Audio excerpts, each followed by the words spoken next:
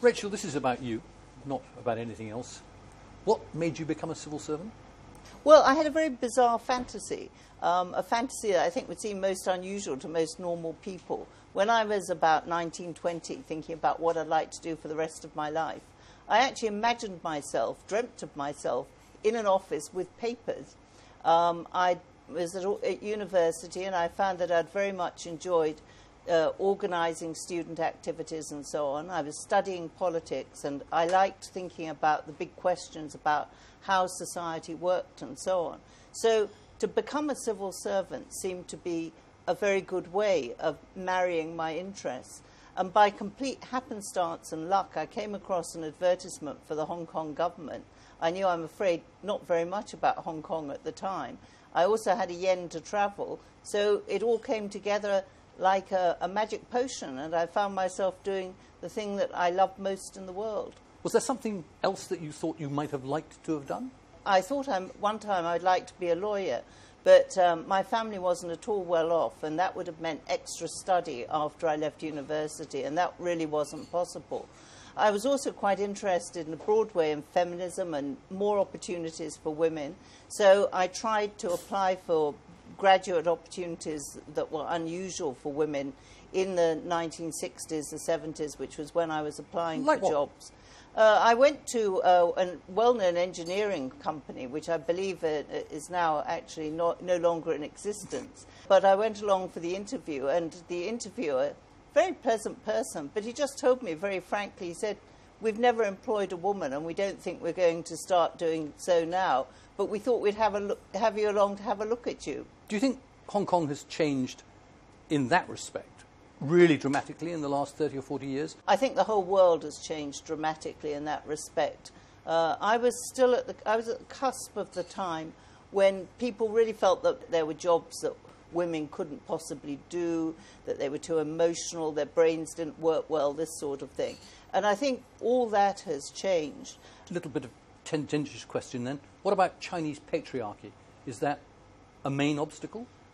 I think so, quite probably. I think we need to understand understand the whole situation better. The Women's Foundation recently did a study of female entrepreneurs, and one entrepreneur gave, I thought, a very good pithy answer as to what the obstacles were in the way for women entrepreneurs. And she said it's high rents and Chinese mums. So not patriarchy exactly, but that whole concept within the family of what the woman's role is and what the man's role is. That still It's interesting you pick up on entrepreneurship. I'm reading Joe Studwell's book on the Asian Godfathers at the moment. And he makes the very interesting point that entrepreneurship in the Southeast Asian Hong Kong context, ultimately this is about men playing golf. And since that's about men playing golf, then the women are not going to get in there anyway. I think the fundamental point is correct, that it's always an issue for women. Can they be part of the Old Boys Network? Can they be part of the golf players? And, of course, I think what matters there is critical mass, the numbers that you get. When I started out in 1972, I expected to normally always to be the only woman at any meeting that I went to. By the time I ended, it was in 2006, it was quite possible that you would go to meetings where there was only a single man. But you've also mentioned this whole issue of crony capitalism. How do people in Hong Kong make money and so on?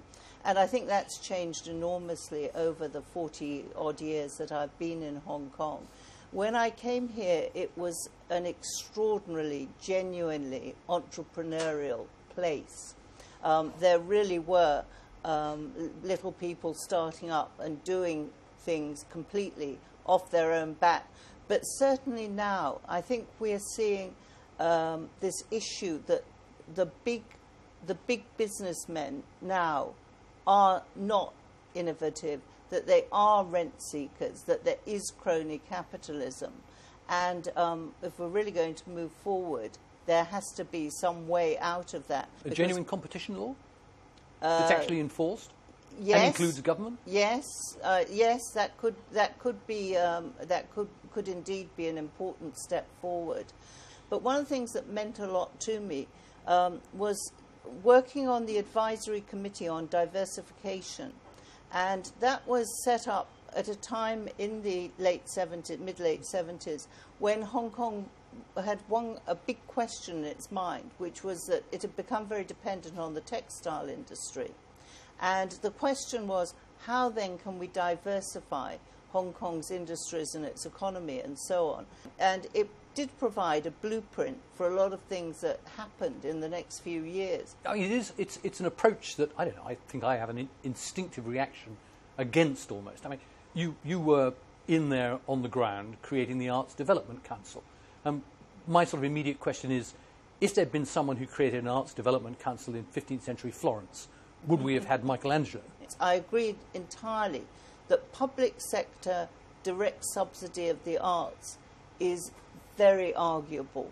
How do you decide which ones you're going to subsidise and why, this sort of thing? But facilitating, particularly in providing educational facilities, training facilities, and nowadays, I think, too, in the context of Hong Kong, pure hardware in terms of places to perform and so on, places to display things. That can be so important and literally But it's very supply side dominated. Isn't the real problem in Hong Kong the demand side? What people want. I mean, I've often, when I was working in the museum sector, I was very struck by the thought that the correct analogy for Hong Kong is somewhere much more like Britain in the 1930s, 40s and 50s, where what people want is Butlins and Blackpool, and they do not want high culture. Yeah, well, I mean, that's even more true, I think, still in the developed world. You know, how many people in UK really prefer what? We know that because we look at the figures and we know that what they actually like is what some people might consider brainless talent shows to watch on TV, that sort of thing. So you open up a whole other set of questions. How do you deal with the demand side? Yeah, I mean, in government, for example, Hong Kong has got one of the worst OECD rates of expenditure on education as a proportion of government expenditure. And there's never been any sign of that actually increasing as a proportion much in the last 20-odd years. Was there a lot of talk in government about an issue like that? I'm not sure that the money that you spend is so incredibly important in a sense. It's how you spend it that's so important, I believe. In my days in government, and it's really important to look back to what the 70s and so on were like, I mean, compulsory secondary education was only introduced at that time, and that was an incredible breakthrough. I mean, there was such a rush of refugees from China from the Second World War onwards. We're dealing with schools set up in the most primitive conditions on rooftops of housing estates. And with a shift system. Yeah, absolutely. People having to go to school in shifts. Just building a school and getting the kids into it was the top priority. I think there's so much to be done in terms of introducing people to the arts. I think, especially while they're young, I think what's so important is to have an experience. And it won't hit everybody. We can't pretend that everybody is going to love Mozart, Shakespeare, or the other things that are high culture. But for those that do, it obviously can set a flame that illuminates their entire life. That's one of the things I really hope about West Kowloon. I really hope that West Kowloon won't be just infrastructure. I really hope that they're going to think about how they're going to reach out to the kids who not only never come to the theatre, but so often never come to Central, never come to Kowloon. Never come if they live out in the Northwest New Territories, which is really where the bulk of our population live now.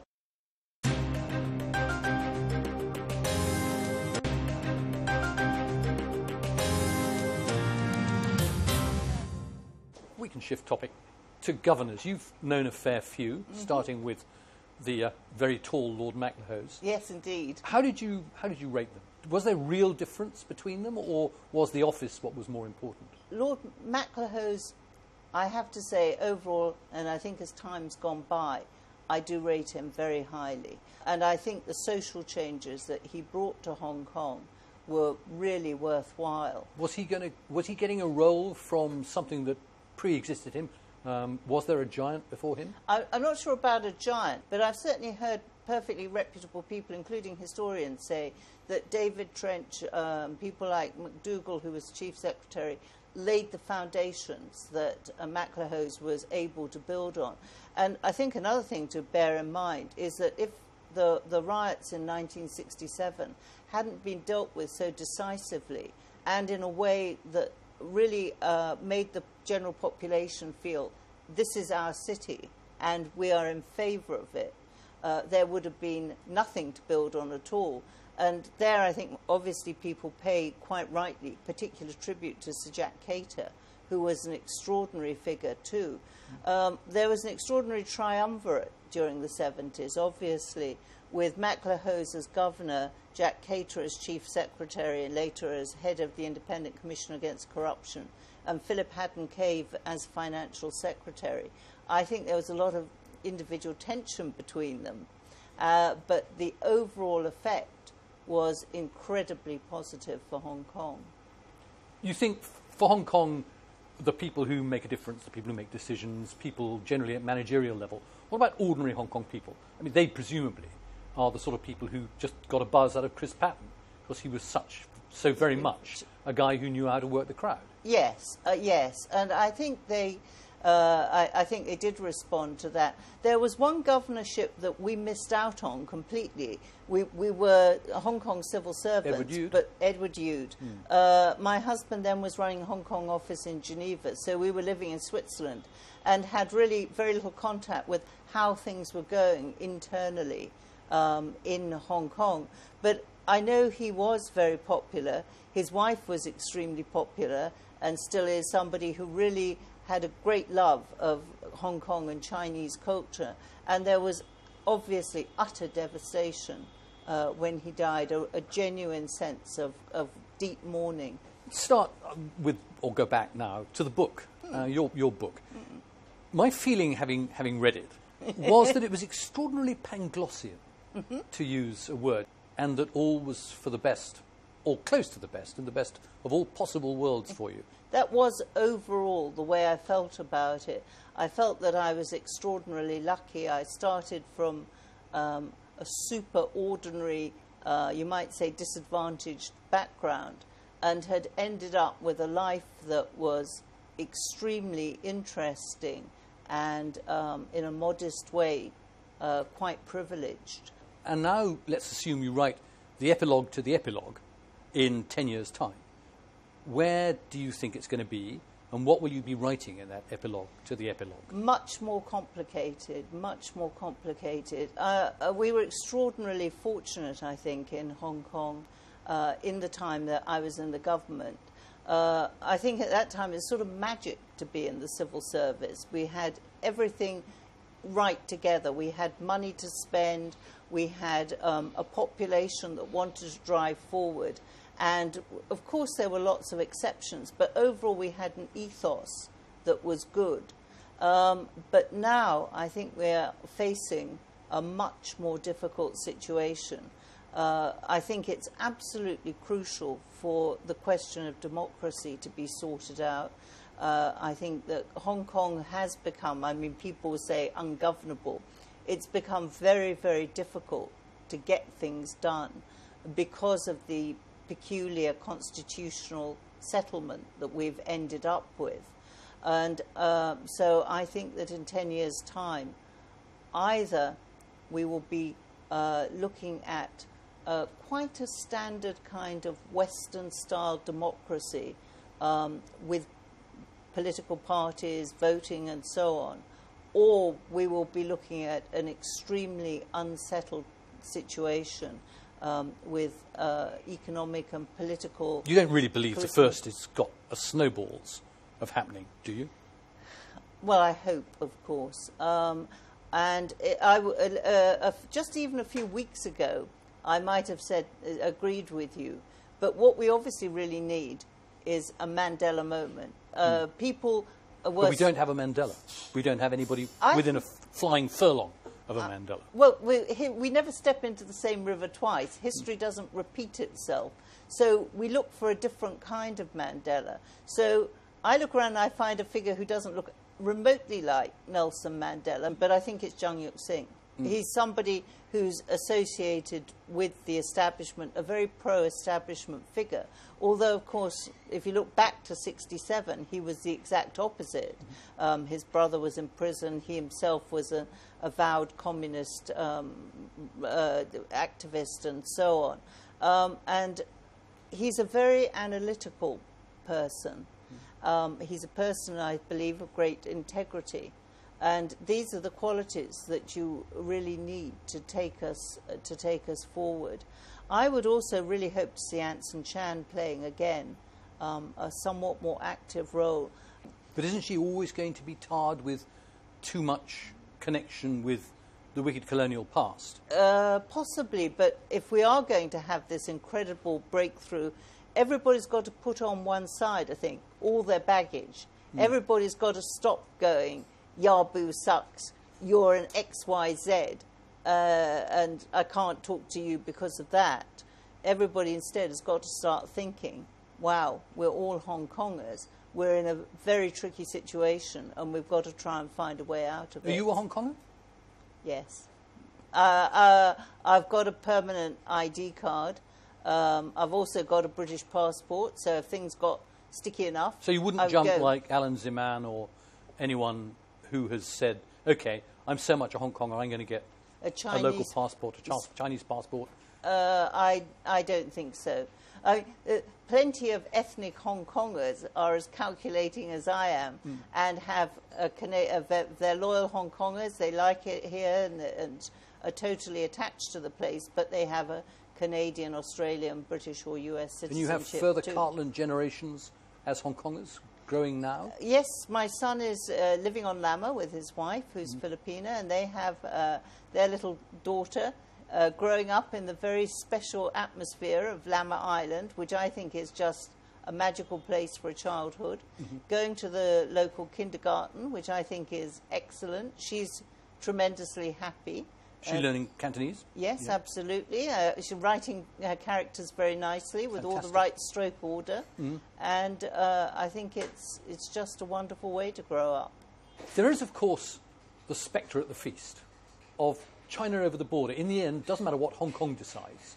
We can all agree to bury differences, come together, talk at the table, solve our future.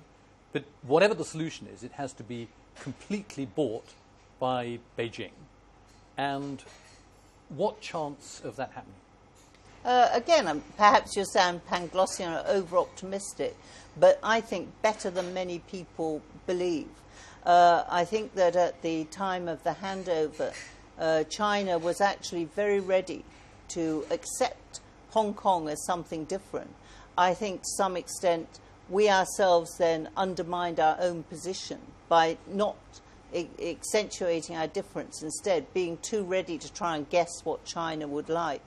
I think that in 2003 an extraordinary thing happened when all those hundreds of thousands of people came out on the streets and in the quietest, most respectful way possible said, no, we're not going to accept. You were in government at the time. Did that surprise you? Were you in any way primed to think, oh my goodness?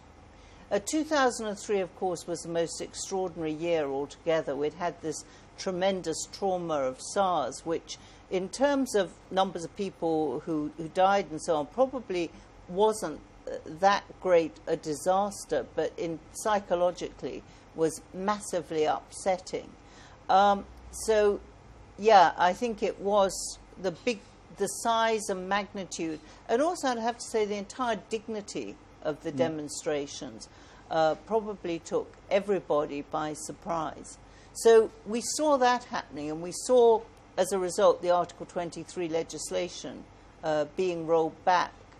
So Hong Kong can still surprise everybody in very good ways, and eventually I believe there's a chance that's going to trickle back and influence China in ways that we may not anticipate now. That's a very nice, upbeat way to finish. Rachel Cartland, thank you very much. Thank you.